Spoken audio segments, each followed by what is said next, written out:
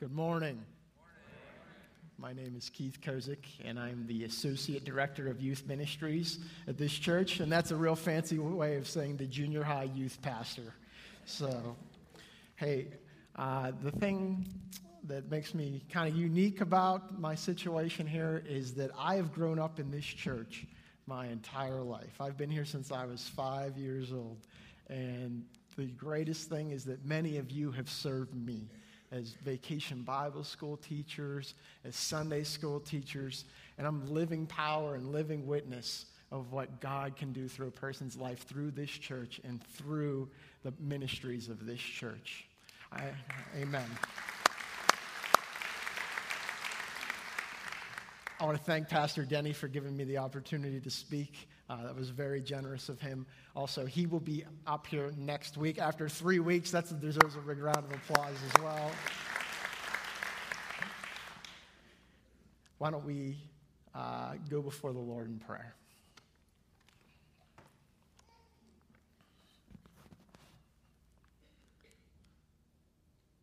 Dear God, this is your moment. This is your time. And we want to give that all over to you.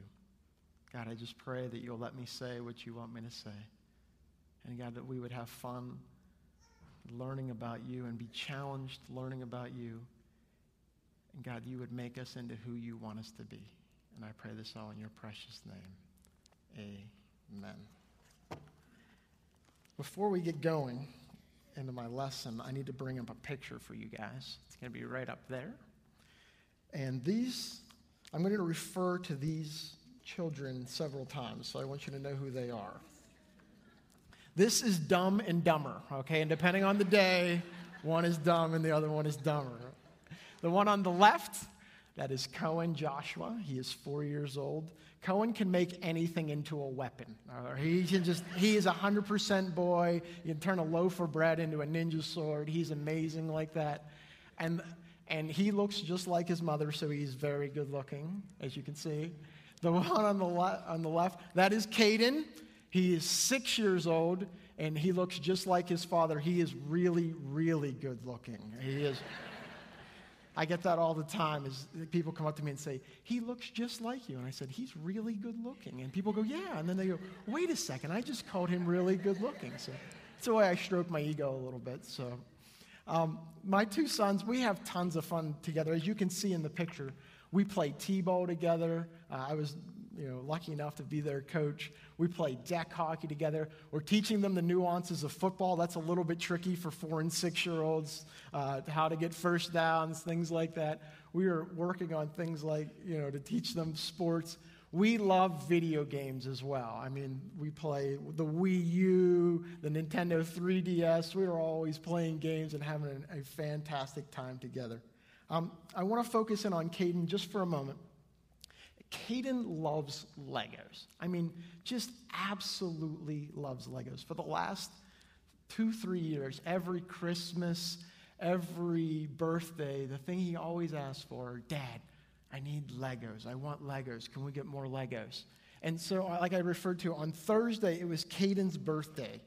And the big set that he wanted, we are Lego Star Wars people, by the way, too. I mean, we are huge in the Lego Star Wars. Caden had been asking for Jabba's Palace for about a half year. He was asking, Dad, I need Jabba's Palace. I want Jabba's Palace. Please, can you get me Jabba's Palace? Get me Jabba's Palace. Get me Jabba's Palace. And so sure enough, on his birthday, his grandma was kind enough to get him Jabba's Palace. And at about 8:30, when his party had wrapped up and everyone had kind of gone home, Caden turned to me and he goes, Dad, can we build Jabba's Palace? And me being the parent that I am said, well, buddy, let me think about it. And that's the parent's way of saying no. The nice way of saying no. Is that not true if you're a parent? You're like, let me think about it. And that's the nice way of saying no. And so in the morning, at 8:30 in the morning, he wakes up. He comes into my room and he's like, Dad, can we build Jabba's Palace? And the idea is there is 717 pieces in this thing, okay? That's 4, 5, 6 hours of your day you have to clear. And of the 717 pieces, I'm putting together about 700 of them. And the 17 that he's going to put together are the Lego guys, the Lego figures that they snap together from their bottoms and their tops. That's what he puts together. He puts together all 10 of them. And Dad has to put together the remaining 700 pieces. So he's like, Dad, please, please, please. And I finally turned to him and I said, what are the Lego figures that you really want in this? And he turns to me and goes, I want Jabba, which is the big power slug thing in the picture if you've never seen the Star Wars.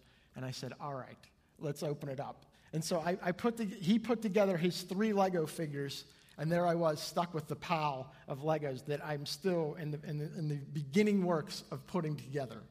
Because at some point, like I said, it's going to be me, 700 pieces, and a bunch of directions that look just like this. I promise. There it is. and that's how Lego instructions look like. They're just, if you look up above the number 11, there are 3 pieces. And what happens is you have to see where those pieces go.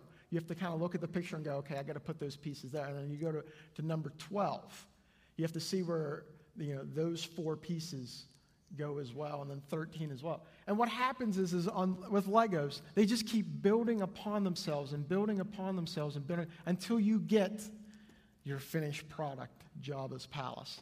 Now, in the midst of building this, whenever I have to do this, at some point, I'm going to start thinking these things in my head. The first thing I'm going to start thinking is this really worth it? Because this is 700 pieces. This is 4, 5, 6 hours of my life. And what happens is I know at some point my son is going to play with this, and especially the 4-year-old. When the 4-year-old Cohen starts playing with it, you know what happens? It's going to break. It's going to break in half, this tower, and then the boys are going to bring it to me and go, Dad, can you fix this again? And you're like, oh, I just spent hours building this thing. And so that's what I know is going to happen at some point. I'll have to fix it again. And so when I start building this, I wonder, is this really worth it? The next thing that will happen is as I'm putting Jabba's palace together is that I will somehow misplace pieces. And they'll either be in the box, they'll be in the bag, I thought I had them on the table, they'll be below the table, and I'll spend these hours and I'll start yelling for my wife and the kids, did you take the pieces? Where are these pieces? Come on, they got to be here somewhere. I'm looking everywhere I can find the pieces. And then sure enough, it was my own fault. It was, it's in my pocket or something like, oh. And so I'll be like, am I missing pieces? That always happens. The last thing that always happens whenever I build these huge Lego sets is I'll start to really wonder, are the directions right? Because look, I'm looking at this. I know what the end product's supposed to look like. But what I have over here, it just doesn't seem like it's going to end up looking like that. And that rebellious spirit within me is like, am I going to do what the directions say? Or am I going to blaze my own path? Because you struggle with that as a man. You're like, oh, what am I going to do here? Am I going to follow the directions? Or am I going to go do what I want to do? See, all 3 of those things. Is it worth it? Am I missing pieces? And are the directions right? I think we all feel that way in our own lives. I think we feel that way in our lives when we start wondering, man, am I just missing something here? And are the directions really right? Is this God's way? Is this really the best way? And I start wondering things like that. And we wonder that in our own spiritual lives all the time. At least I do. Am I missing something? Are the directions right? See, there's a huge difference between building a Lego set and our own personal lives. At the end of the day, I know what this is going to look like. I know that at the end of the day, whenever I spend my 4, 5, 6 hours building this, it's going to look like Jabba's palace. The hardest part in our own spiritual lives is the end of our lifetime. Only the Creator knows what we're supposed to look like. It's the only thing. He's the only one that knows what I am supposed to look like, what I'm supposed to be made into. And He's willing to make me into what He wants me to be. into what he decides. This is what you are supposed to look like. And the only way to get there is to follow the directions step by step by step, just like the Lego directions. And these directions also, they build upon themselves, just like the Lego instructions, bit by bit by bit. If you got your Bibles, if you'd open up to Luke chapter 5. Luke chapter 5 is the first place that we're going to look. If you have your iPhone, your iPad, or if you really want, you can just tilt your head up, and eventually they're going to be right behind me as well on those big screens. Let me set the background for what's going on in this story. Jesus has come down to the Sea of Galilee. And when he's come down to the Sea of Galilee, he's always drawing a crowd wherever he goes, and people are following him. And eventually, at some point, he's going to preach, and that's what people want him to do. They want him to get up there and to speak, and these people around him. And so Peter, who's been out fishing all night, he's gone out fishing, it says, and he has not caught much. And so he was kind of frustrated by that. He's been out fishing. And so what he's doing is he actually has his nets up, and they're actually drying, and he's scrubbing his nets. And what happens is, as I did a little research, is whenever nets get wet, they shrink up. And so fishermen have to stretch the nets back out so they don't shrink all the way down. And so they have to continue to stretch them out. So Peter had just got done doing that. He is stretching out the nets again. He's just got done fishing. And he meets up with Peter, and Jesus meet up, at some point, and they start talking. And what happens is basically Jesus asks him, "Hey, Peter, can I borrow your boat?" Now, it's not to go out fishing. It's to make an amphitheater very similar to what we have here. Jesus would get into the boat and shove off from shore from 6 to 8 feet like so. And, shores tend to go down, so the people would stand, and everyone could stand and listen to him speak. Much similar, very, very similar to what we have here. And so Jesus is, borrowing Peter's boat, and he's getting done speaking. And this is where we're going to pick it up in Luke chapter 5, verse 4. When he had finished speaking, he said to Simon, "Put out into deep water and let down the nets for a catch." So what does Jesus tell Peter to do? He tells him, "Hey, go back out fishing again."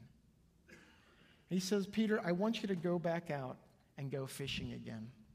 And I want to stick with this Lego theme, so you're going to have to follow with me, because I'm a youth pastor, okay? We stick with themes. What happens is Peter gets this invitation from God, and it's not a huge invitation. It's a simple invitation. He puts a little Lego brick in his hand and says, "Listen, what I want you to do is go back out fishing." And Peter, there had to be that part of him that said, "Look, I just got done fishing. We went all night, and I just dried out my nets, and are you sure this is what you want me to do?" And Peter's like, "Is this what you want me to do?" And so Peter kind of in a roundabout says that in verse 5. He says, "Simon answered, 'Master, we've worked hard all night long and haven't caught anything. But because you say so, I will let down my nets." And he's like, "Look, I went fishing all last night, and I didn't catch anything. But because you say so, I'll do it. I'll go back out and listen to what you have for me." See, that's one of the most important things about our spiritual lives, is obedience. When we feel that little tug in our heart that God wants us to do something, that we need to do it. And that tug in the heart may come in different ways. Maybe it was coming to church this morning. You felt like, I know God wants me to do that. Maybe it's the tug in the heart, you need to join a small group. Maybe it's you need to start following God a little bit closer, start reading your Bible more. God plays those little tugs on our hearts, and he's just saying, "Hey, I need you to do this. I need you to do that." And the best thing that we can do when God lays them upon our heart is to say, "All right, God, I'll do whatever you want."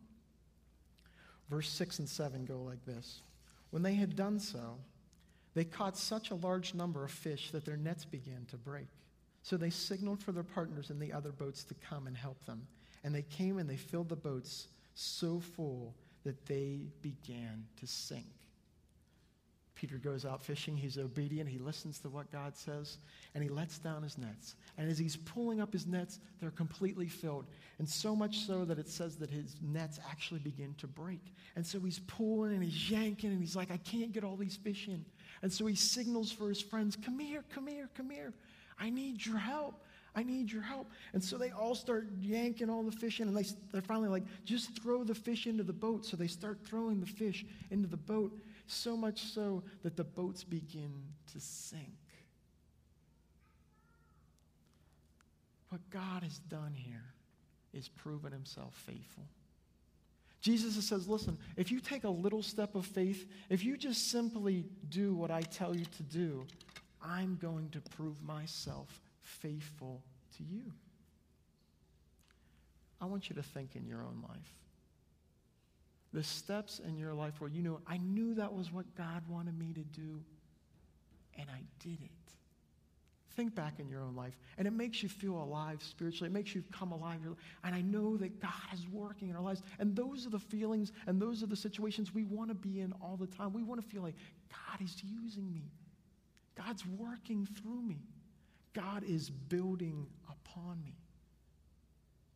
And that's what Jesus wants to do, even in our own lives, which is he wants to prove himself faithful and that you can trust me. Verse 8. When Simon Peter saw this, he fell at Jesus' knees and said, "Go away from me, Lord. I am a sinful man." So after he has this experience where he goes out and he goes fishing and God proves himself faithful, do you know what happens to him? He's drawn to his knees because probably for the first time he realized who he was compared to the great God Almighty. He's drawn to his knees and he says, "Lord, who am I? You need to get away from me because I am unworthy to be in your presence." And when God proves himself and we live obediently, he just keeps proving himself over and over again. It draws us into a deeper life of obedience, which enables us to let God draw upon him and more of him in our lives. And it keeps making us more who he wants us to be. Now, you may be sitting out there, and I want to be, cognitive of this fact, that you may be sitting out there and say, I've never had an experience like that. I've never had one of those experiences where I felt like God wanted me to do this or that tug in my heart. And what I really want to offer this to you, and I really want to say to you, is that pray to God that God would reveal himself to you, to reveal himself to be faithful and to be trustworthy, that he would reveal himself in a mighty and powerful way. Because I can't say, God, if you pray this, God will do that. That's absolutely impossible. But what God will do is prove himself faithful in a way that you'll understand. Peter was a fisherman. And so he said, hey, take a simple step and go fishing. And whenever he went and took that simple step of faith, God proved himself faithful by providing him lots of fish. He met his need in a way that only Peter would understand. And if you're asking God, God, please, I'd love for you to meet my needs and to build upon me and to make me into who you want me to be, prove yourself faithful to me, ask him for that way. And he's going to meet your needs in a way that only you will understand. This isn't some exclusive club for Christians, only for people completely filled with the Holy Spirit or anything like that. No. God wants to meet your need in a special way. Just ask him. Let's skip down to verse 10b and 11. Then Jesus said to Simon, "Do not be afraid. From now on, you will catch men." So they pulled their boats up on the shore. They left everything and followed him. See, at this point, what happens is that Jesus puts a big Lego brick into Peter's hand. And he says, "Do not be afraid. From now on, you will catch men. And I want you to leave everything that you have and follow me." Verse 11, so they pulled their boats up from shore, left everything, and followed him. See, when God calls us to do something, when he lays that big thing in our hand, he says, I want you to come do this. Trust me. I've proven myself faithful to you in little things. Now, come follow me in big things. I got a bigger, better plan for you. Our natural tendency is to be that, is to be afraid. But does Peter waste any time? No. He plays the big Lego brick that God has for us and says, all right, I'm going to drop everything and follow you. See, when God lays that big Lego brick in our hand, and some people call this a calling or this is a purpose in life, whenever God lays that into our life, until we play it, until we say, all right, I trust you, we're going to struggle spiritually. Because God has a bigger calling for your life. He has a bigger reason for your life. And until you say, God, I want that, our hand is covered with this. And sure, we can play little Lego bricks, and God can do certain things in our lives. But until we accept what God has for us and say, God, yes, that's what I really want. I really want what you want. I really want your calling. We're going to struggle spiritually because this is what God wants us to do. Maybe you find yourself in that situation where you know, I know this is what God wants me to do, but there's that relationship, or there's this, there's that. Ask God to give you the strength to fulfill whatever he wants you to do. We're going to skip ahead to skip back for you guys. Matthew chapter 16. Matthew chapter 16 is where we're going to be. And we're going to be at verse 21. Before we get there, I want to tell you this story because this story always, in both Mark and Luke, these two stories are always together. So in the Bible, what that's really telling us is that these events that happen, they either take place on the same day, within the same minute, or within the same week. These things happen back to back. This is what happens. And so Jesus is sitting around, I like to think, the campfire with his disciples, and they're kind of hanging out, and they're talking. And Jesus, being the great teacher, the great professor that he is, decides, I'm going to ask these guys a question, only to set them up with another question. And so that's what he does. He says, hey, who do the people say I am? And, he's asking them, who do people really say I am? And you kind of picture them, they're sitting around the campfire. One speaks up and says, well, some people say you're John the Baptist. And that was his cousin who had died already at this point. And he's like, all right. And other people say, well, some people say that you're Elijah. And Elijah was the great prophet of the Old Testament. And some people think that you're just him raised from the dead. And other people go, well, you're Jeremiah. You're the weeping prophet of the Old Testament. And he's like, all right. And then Jesus asked the question that he really wanted to ask him. He says, but who do you say I am? And I picture it got real quiet there for a minute. They're all looking at each other. And really, is there a better question we can ask our own selves in our own lives? I mean, really ask yourself, who do you say Jesus is? It got real quiet, and kind of like how I did in here, they're all looking in their soul like, oh man, what am I going to answer? What's the right answer here? And Peter stands up, and he says, you're the Christ. You're the Son of the living God. And Jesus just couldn't have been more proud of him. I think he ran over to him, probably gave him a hug, and said, blessed are you, Simon, son of Jonah, for this was not revealed to you by anything other than my Father in heaven. And upon you, Peter, you're going to be my rock, and I'm going to build my church.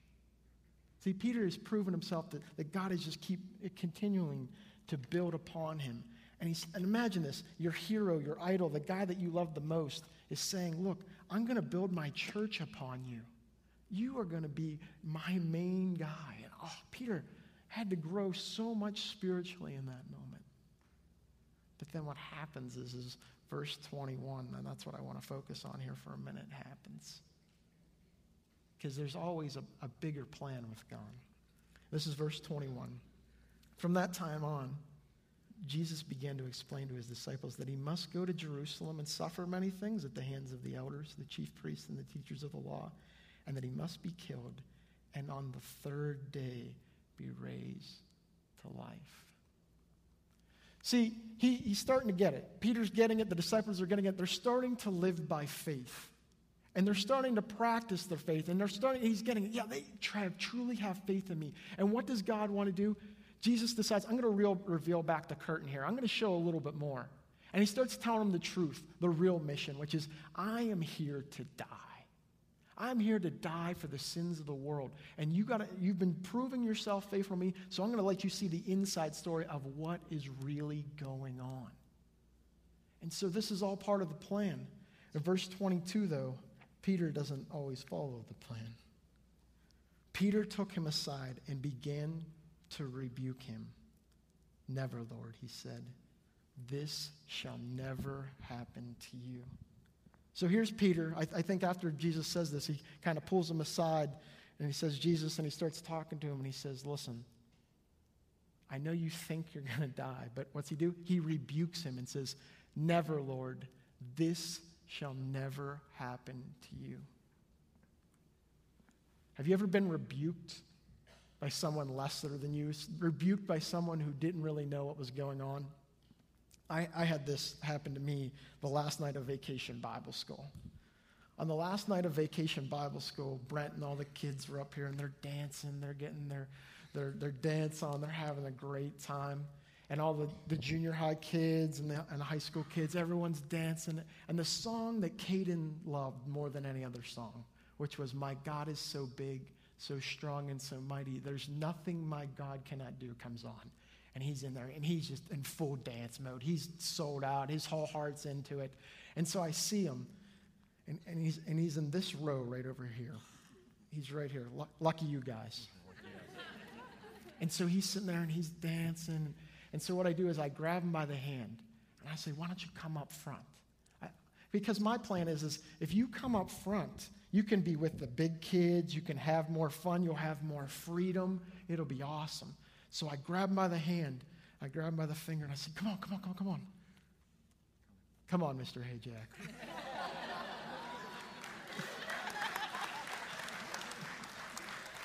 So I bring him around up front. You gonna dance for me? Oh, sure. That's awesome.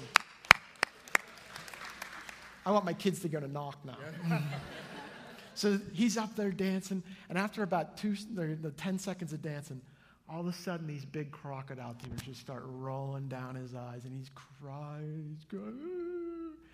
And I go, what's the matter? He goes, I just want to go back, which is, I'm sure, how you feel, too. I do. So I go back. Good. So as I put him back in his seat, he turns to me, and he looks me dead in the eyes. I mean, just right in the eyes.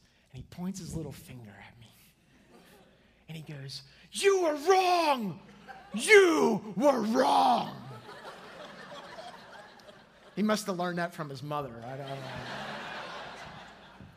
And so I go, you were wrong? What are you talking about? I was bringing you down front so you could have more fun, so you could have a better time, so you had more room to dance. It would have been better. But in his mind, you know what he thought? You've taken me from the 5-year-olds, which is my class, and put me with the 4-year-olds. Whoa, like I'm this horrible parent. And so I'd taken him from the 5-year-olds and put him in the 4-year-olds. So he's crying. He's like, you were wrong. I wasn't wrong. I had a better plan. I was making your life better. You just didn't see it. And it's the same way with Peter. In verse 23, that's why Jesus turns to Peter and says, get behind me, Satan. You are a stumbling block to me. You do not have in mind the things of God, but the things of man. See, God, or Jesus at this point, lays a big Lego. I'm going to die. I'm going to be betrayed. This is what's going to happen. I'm letting you know what's going on. And Peter, instead of going, okay, that sounds good, I trust you, he put his hand around that Lego and said, never am I going to let you play this. I got a better plan. And that's the same thing we do in our own lives. When God starts doing things that we don't understand, Peter didn't understand at that point. And that's why Jesus says to him, you are a stumbling block. You do not have in mind the things of God, but the things of man. And so when we think of things only from our perspective, we get messed up spiritually. Because from Peter's perspective, what he said is, if you picture it, I don't want my friend to die. I don't want my hero to die. I don't want Jesus to die. I love him. I care about him. And that's where, and it's okay. Listen, I want to make this real clear. It's okay to pray things like, God, heal me of this. Or why did that person get cancer? And to pray for things. But we also have to understand that God has a bigger purpose in mind. And when we wrap our hands around the Lego and we try to control it, then God can't work in our lives. Maybe that's you today. Maybe you feel dry spiritually on the inside. You don't feel like you're connecting with God. You don't feel alive because maybe you're trying to control what God wants. The best thing we can do is open our hand and say, God, whatever you want, I trust you. Because God has proven himself faithful to Peter. And he's revealed himself, and Peter's growing in his faith, but then he tries to control everything. And that's when we stumble spiritually. I'm going to close with this one last story. Go ahead and skip ahead to Matthew chapter 26. Whoop. Matthew 26 is where we're going to be. And I'm going to tell you a story from Luke. And this is the Last Supper. And this is the night where Jesus is betrayed. And what happens is right before the Last Supper, before he's going to be betrayed, the disciples, this is in Luke, and just trust me, wouldn't lie to you. The disciples start arguing amongst themselves. They start arguing amongst themselves. Which one of us is going to be the greatest in heaven? When we die and get to heaven, which one of us is going to be? And they're having this discussion. And Jesus has to be going, really, tonight, guys? This is the night I'm being betrayed. It's all going down. I'm going to die here. It's all at the end. And you guys are arguing amongst yourselves. Which one of you are going to be the greatest? You had to be like, you had to be so frustrated. And so that's why Jesus takes this tone with them in Matthew 26, verse 31 and 32. Then Jesus told them, this very night you will all fall away on account of me. For it is written, I will strike the shepherd, and the sheep of the flock will be scattered. But after I have risen, I will go ahead of you into Galilee. And Jesus insults them huge here. They've spent 3.5 years following him. And at this point, he turns to them and says, listen, you're all going to fall away. You're all going to act like you don't know me anymore. And they all had to be shocked. Like, really? How can you say this to us? We followed you through thick and thin for 3.5 years. And this was a huge blow to their pride and their ego. And God says to them, you're all going to fall away on account of me. Verse 33, Peter being who he is and stepping up as he always did, Peter replied, even if all fall away on account of me, on account of you, I never will. He's like, listen, all these other, schmoes, they may fall away, but not me. I never will. See, at this point, it's all about pride and ego for both of them. And for all the disciples, Jesus has told them, you're all going to fall away. And they're all going, no, we won't. No, we won't. We will never do this. I will never do this. Well, let me ask you this in your own life. How many times have you said, I'll never say that again? I'll never look at that again. I'll never act that way again. I'll never treat that person that way again. And how many times have you gone back and done it over and over and over again? Do you know why? It's because you are not relying on God and you're not being made into who God wants you to be. When you say statements like, I will never, you're on your own. You are acting completely apart from God. And God will not help you. Because you're saying, it's about me. It's about my pride and my ego, and I'm never going to betray you, God. I'm never going to do that. See, when Peter and the disciples were told, you're all going to fall away on account of me, they should have been like Peter in the first story and got on their knees and said, God, please, no. Don't let this happen to me. Please have mercy on me. Please, if you're saying we're all going to fall away, please don't let that happen. And instead, they dug on their heels even tighter and said, we will never do this. It was all about them. And it certainly wasn't about God. Verse 34 says this. Jesus tells them, I tell you the truth, this very night before the rooster crows, you will disown me 3 times. And Peter does disown him 3 times. In fact, to a little girl. But Peter declared, verse 35, even if I have to die with you, I will never disown you. And all the other disciples said the same. I will never disown you. And all the other disciples said, and they all fell away. See, if you want to act apart from God and you don't want him, and again, this is the amazing thing. They are followers of Jesus. They are true followers. They've been through him thick and thin, and they've just decided we are not going to accept the blocks that you have for us. We're going to go do our own thing. God will let you do that. He will. He'll let you walk away independently and say, all right, if this is what you want, go ahead. We had a story like this, and I want to tell this story to illustrate this, is that in the Kozik household, we used to eat Eggo home-style waffles every day for like a year and a half. I mean, I am so sick of Eggo home-style waffles, it's unbelievable. And what would happen is I would sit there and I'd cut up the Eggo home-style waffle every morning. And Cohen, my youngest, he was about 2, and he watched me cut it up every morning. Well, the one day he put his little hand on my hand, and he turns to me and goes, I do. And I go, you do? I do. And that's one of those tough moments as a parent, because you're like, you want to encourage his independence, and you want him to go out and do his own thing, but you know he can't do it. And so I was like, all right. So I gave him the plastic knife and the plastic fork, and he's sitting there and he's trying to cut it up, and it falls off his plate onto the table, and I pick it up and I put it back on it, and I go, Daddy do, Daddy do. You know, that's what you say when you're a kid. And he grabs my hand and goes, I do. And I say, all right, you can do it. So he's sitting there struggling some more, trying to cut this waffle off. Well, sure enough, it falls on the floor, and I pick it up, and I go, Daddy do, Daddy do. I do. And I'm like, all right, whatever. He struggles with it for about 2 more minutes. And then he turns to me finally at some point and goes, Daddy do. And I go, Daddy do. And I cut up his waffle and I gave it to him.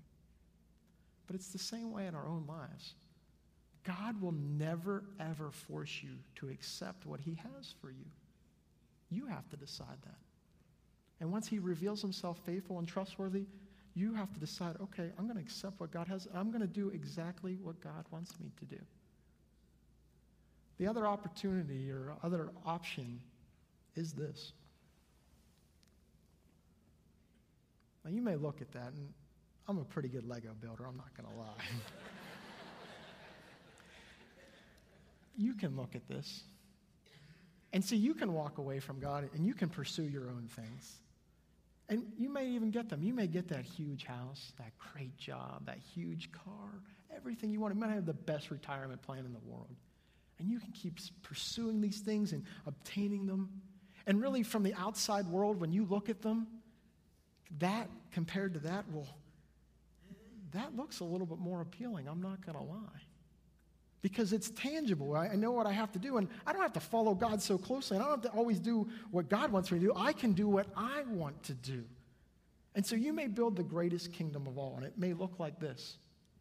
But there's something real important you need to know about this. It's empty. It's empty. It's full now. And I even talked about my Lego building ability too. Crap. It's empty on the inside. And you know that.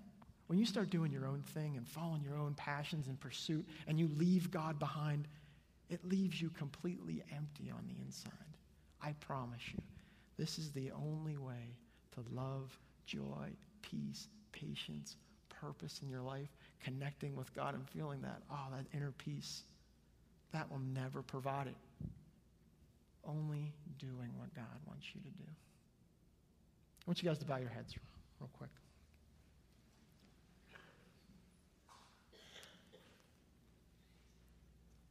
And I really want you to be honest and vulnerable with yourself. Which person are you? You're the person from the First Peter that just does what God wants them to do. And if that's you, I want to tell you, great job. Keep doing it. Keep it up. That's awesome. God's so proud of you. Keep feeling alive and purposeful. Are you the second Peter that's trying to control everything, where you have that tight hand over what God wants for you? You have your hand so tightly around it that God can't use you because you want what you want and you don't want what God wants. Are you the last person saying, I will never this and I will never that, but on the inside, you've built up this great kingdom, but on the inside, you're empty. And you know it. And you're deciding, I don't want this kingdom anymore. I want what God wants for me. Be honest. Be vulnerable with who you are before God. It's going to get real quiet for about 20 seconds. And whatever you need to say to God, I want you to say that to Him.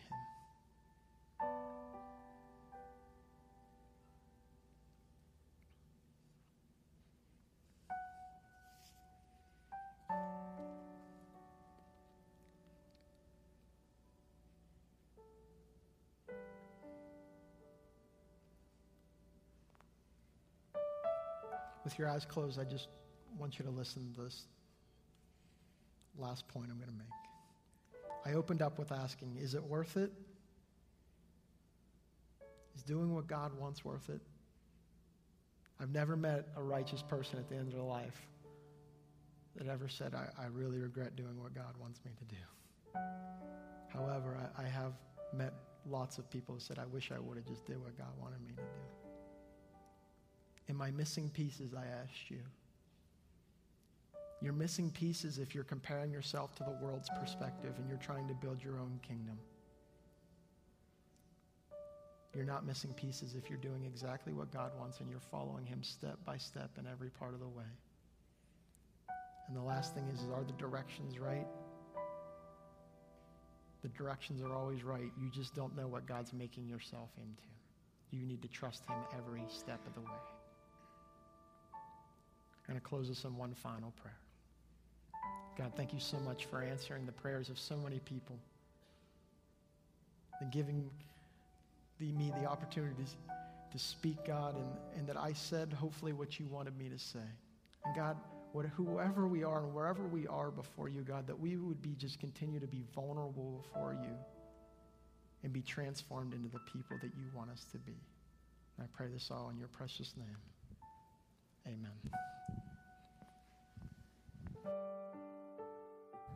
That was a powerful message and 3 incredibly powerful questions. If you need somebody to pray for you or with you this morning, we're here for that. We'd love to pray with you about one of the questions that you're struggling with, some of the questions that you may have in your own life. We want to do that. So you come as others go that way. Next Sunday morning, we're going to continue our journey with the Word of God. We're going to be asking a question that Jesus asked in Matthew chapter 20. What do you want me to do for you? We're going to spend some time in communion next Sunday morning, and then the end of the message, spend some time asking God for healing, specific healing, in a variety of ways. We've done it before on a number of occasions. I want you to know now what's going to happen next Sunday morning. And so if you need to seek God for healing specifically, whatever that may be, we're going to ask the same question that Jesus asked. What do you want me to do for you? And we're going to pray that way next Sunday morning. Following Sunday, fascinating response to that. We can pray for you. Let us know. If we can pray with you, we'd be happy to do that. God bless you. Have a great, great day.